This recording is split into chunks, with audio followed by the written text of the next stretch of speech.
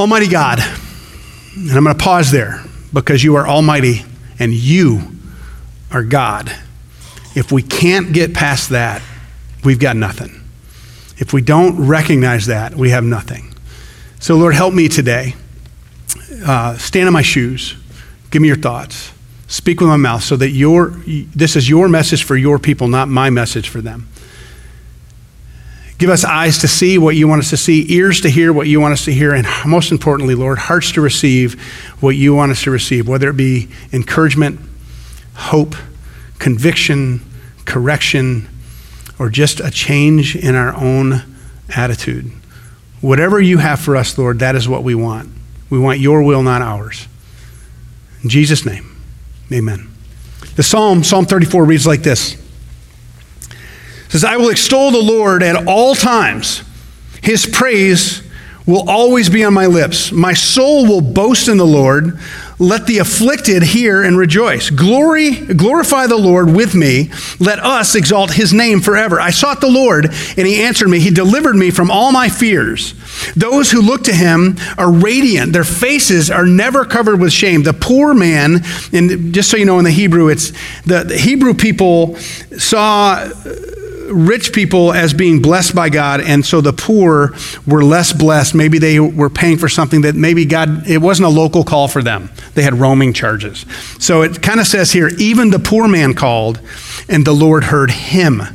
He saved him out of all his troubles. The angel of the Lord encamps around those who fear him, and he delivers them. Taste and see that the Lord is good. Blessed is the man who takes refuge in him. Fear the Lord, you his saints, for those who fear him lack nothing. The lions may grow weak and hungry, but those who seek the Lord lack no good thing. Come, my children, listen to me. I will teach you the fear of the Lord. You see a theme there with the fear of the Lord. We'll get to that in a minute. Whoever of you loves life and desires to see many good days, keep your tongue from evil and your lips from speaking lies. Turn from evil and do good. Seek peace and pursue it. The eyes of the Lord are on the righteous, and his ears are attentive to their cry. The face of the Lord is against those who do evil, to cut off the memory of them from the whole earth. The righteous cry out, and the Lord hears them. He delivers them from all their troubles. The Lord is close to the brokenhearted and saves those who are crushed in spirit. A righteous man may have many troubles, but the Lord delivers him from them all. He protects all his bones, not one of them will be broken. Evil will slay the wicked. The foes of the righteous will be condemned. The Lord redeems his servants. No one will be condemned who takes refuge in him. Now, the second to the last verse there, evil will slay the wicked. The way Eugene Peterson says is the wicked commit slow suicide. So just so you know, that's one of the few times in Scripture where it is evil that is the problem for the wicked and not God. When we think about Pharaoh's armies, Pharaoh and how he was treating the enslaved people of God, God sent Moses and God did mighty acts, and God was the one that smited Pharaoh. God was the one that brought the Red Sea down on Pharaoh's army. If you look throughout the whole Exodus and whenever they were embattled, God was the one who brought calamity to the wicked ones. But here it says that evil will slay the wicked. So how is that? Well, have you heard the idiom, you reap what you sow? Or what comes around goes around? This is David's way of saying, look, if you're living for yourself, if you're living, excuse me, if you're living selfishly and not selflessly, if you're doing whatever your body, whatever the flesh desires, if you're only looking out for number one, all those kind of ways that we put things, if that's how you're living, you will get what's coming to you. You will reap what you sow. So if I'm saying to God, you know what, I know you're there, but nah, I don't really want, I'm going to do it my way, the old Frank Sinatra song, I did it my way. I'm going to do it my way, I'm going to live my way, I'm going to do the thing I want to do, that's how I'm going to behave, then the Lord is allowing me to be as miserable as I want to be. And those choices are already playing out in my life. I will get what I deserve. Now, here's the beautiful thing about the next verse. The next verse says, the Lord redeems his servant. We don't have, are there still paper coupons?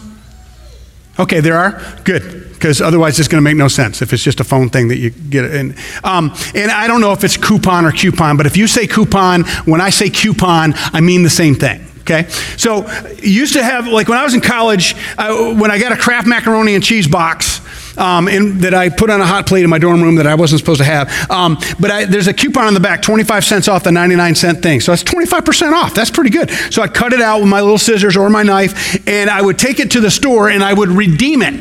You know what that means? It means they buy it back from me. So if you look on the backside of a coupon in very fine print that my eyes are too weak to read anymore without significant magnification, it will say something like the actual value of this coupon is with $.0002 cents.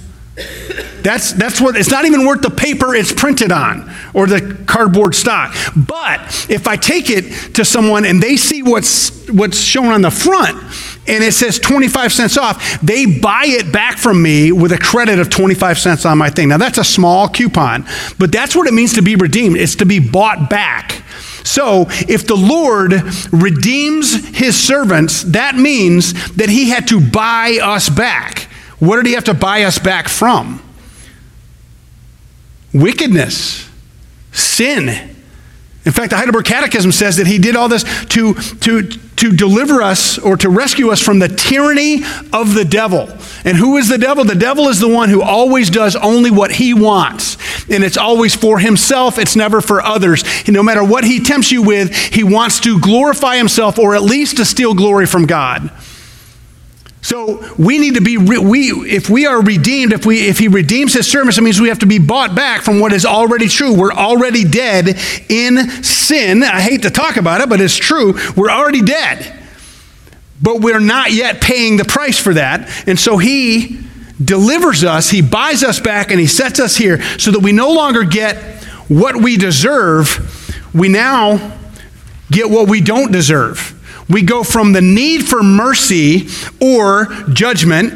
We either get judgment or we get mercy. Mercy is not getting what we deserve. And then we get put upon us grace, which is we get what we do not deserve. That is that's the gospel of the ministry of reconciliation that Christ came to do, was to do just that, to buy us back so that we no longer get what we deserve. That's awesome. So the wicked, if I'm living for self, then it's going to be a slow death, but I will get what I have coming. But God makes it so that we're redeemed, we're bought back, so now we get what we don't deserve, so that you don't have to stand before God and say, look what I've done. In fact, none of us would do it. We would go, you know what I've done, right? But now we get to stand before God and say, look what you've done. Your son did this for me. In fact, and I'm going to give you a real strong theological word here. He puts on us righteousness. It's called imputed righteousness. Now, righteousness is just faithfulness and perfection. So, in all my junk, all of sin and fall short of the glory of God. Okay? No one is good, not even one. The wages, what I earn from sin, is death, eternal separation from God. That is what I deserve. And I can't stand before God and say, hey, how good I am. So if I'm over here and he's redeemed me, then he has given me imputed righteousness. Here's the theological definition of imputed righteousness. God takes his righteousness and onto you. See that technical term? Some kind of Hebrew there. He infuses it onto, into, through, and beyond you. So that you, when God looks at you, he no longer sees what you deserve and what you've done. He now looks at you and sees what he's done. Through the person, the sacrifice, the death, and the resurrection of Jesus Christ. He arrested death so it doesn't take us any longer. It's a glorious thing, but how? How do we appropriate that benefit that God offers us? How do we allow him to redeem us? Well, one of the attitudes we're supposed to have is gratitude. This whole thing is giving glory to God, thanking him for what he's doing, what he's done, reminding us, all of us, that no matter how much you have or how little you have, that God hears you. And the approach that we should have to the Lord is to fear him. But we also hear in Scripture that 365 times throughout the Bible, we're told, don't be afraid, fear not, or we're asked, why are you afraid? So what's the difference? Why, if we're not supposed to be afraid, but we're supposed to fear the Lord, 3 or 4 times in this passage, it tells us to fear the Lord, to fear the Lord, fear the Lord, fear the Lord. What's the difference between terror and the fear of the Lord? Well, in Hebrew and Greek, the word for fear of the Lord, that fear, comes from the same root word as honor. And if you want to know what honor means, because it's not something we don't have an honor-based culture, we have a merit or accomplishment-based culture. So if you want to know what honor means, in a root sense, if I promise to love and honor my wife, if I honored her every day, it means that every time she walks in the room, I would fall on my knees and go, oh, to be in awe. And I don't do that every time, just 3 times a week. But to be thinking perpetually that I know that in almost every relationship, one person has to settle, and Lynn had to settle. I married up. Okay, now if you take that idea and multiply it. In the beginning, God created. There was nothing. And then God spoke a word and there was something.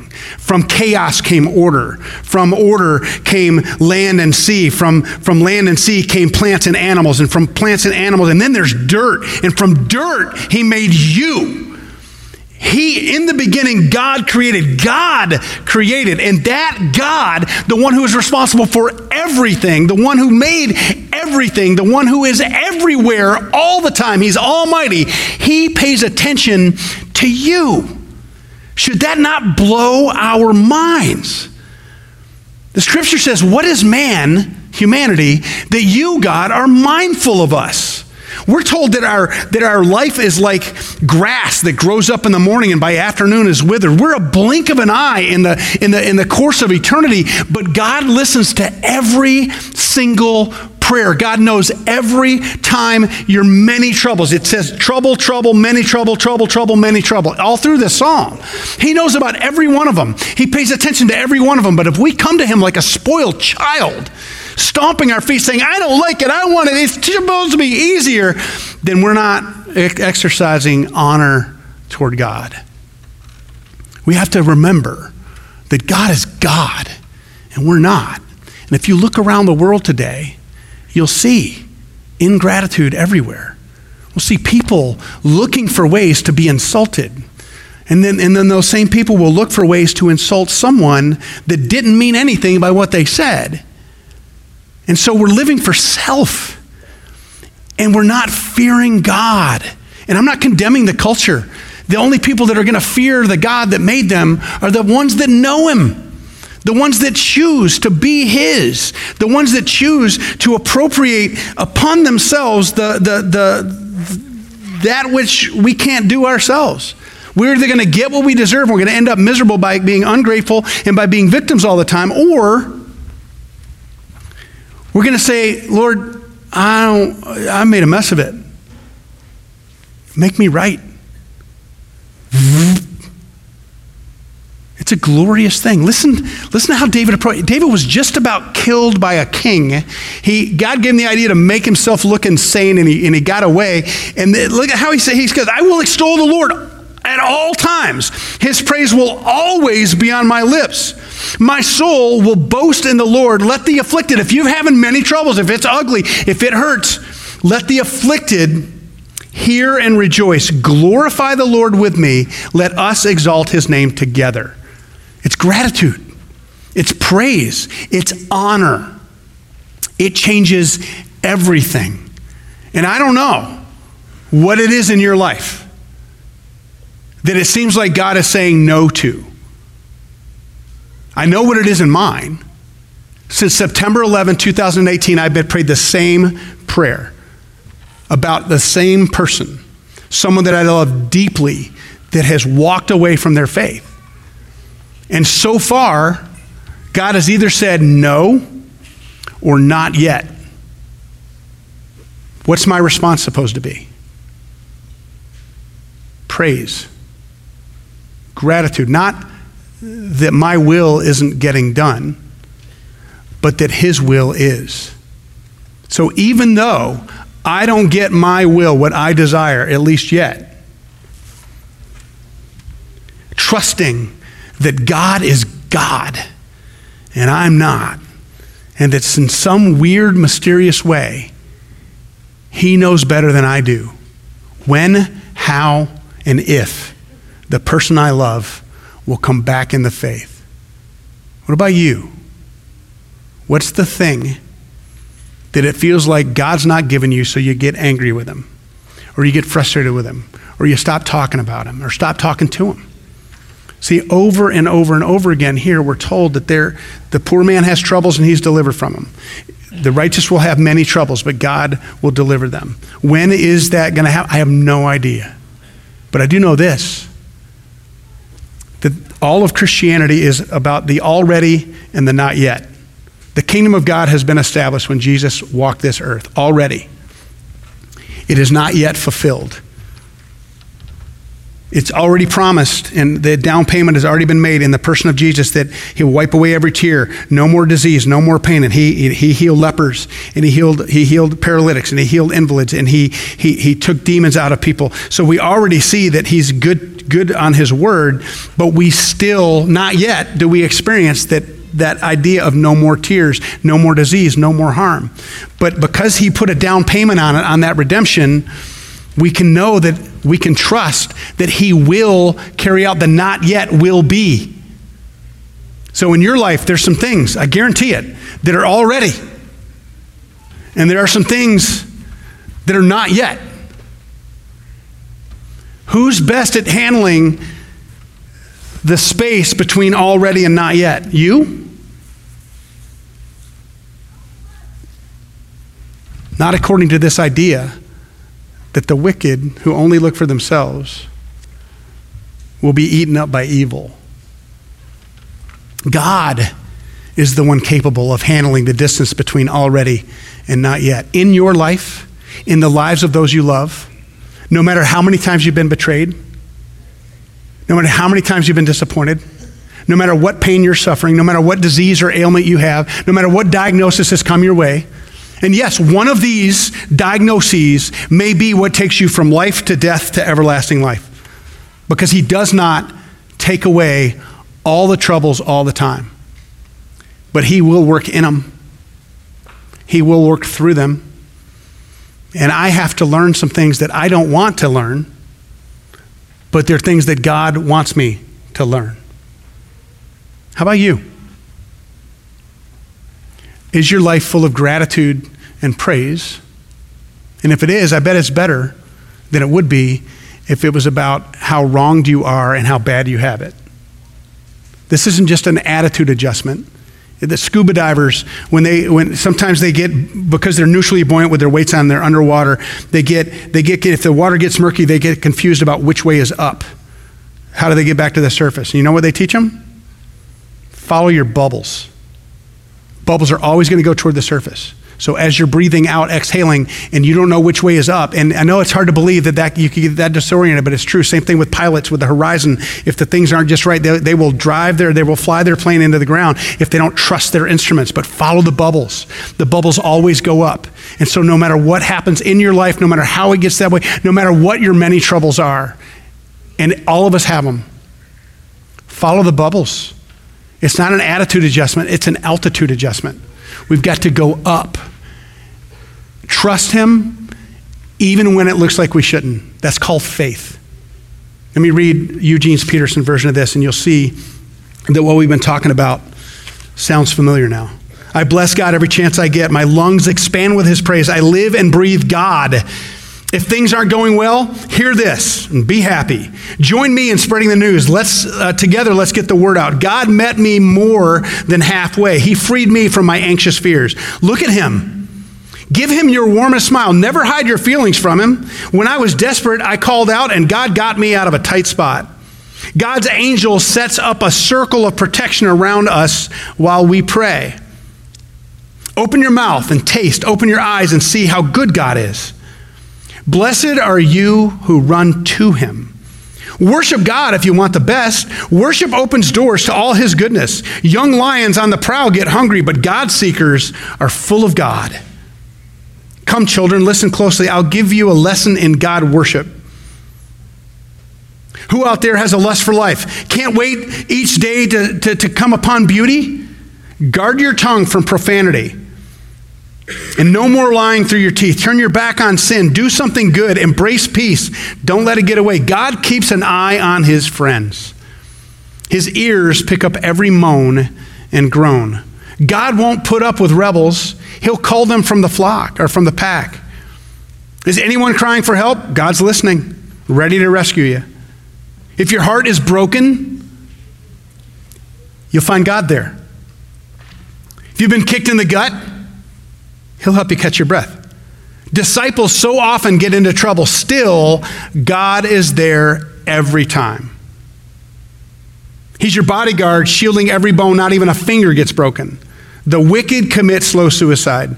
They waste their lives hating the good. God pays for each slave's freedom. No one who runs to him loses out.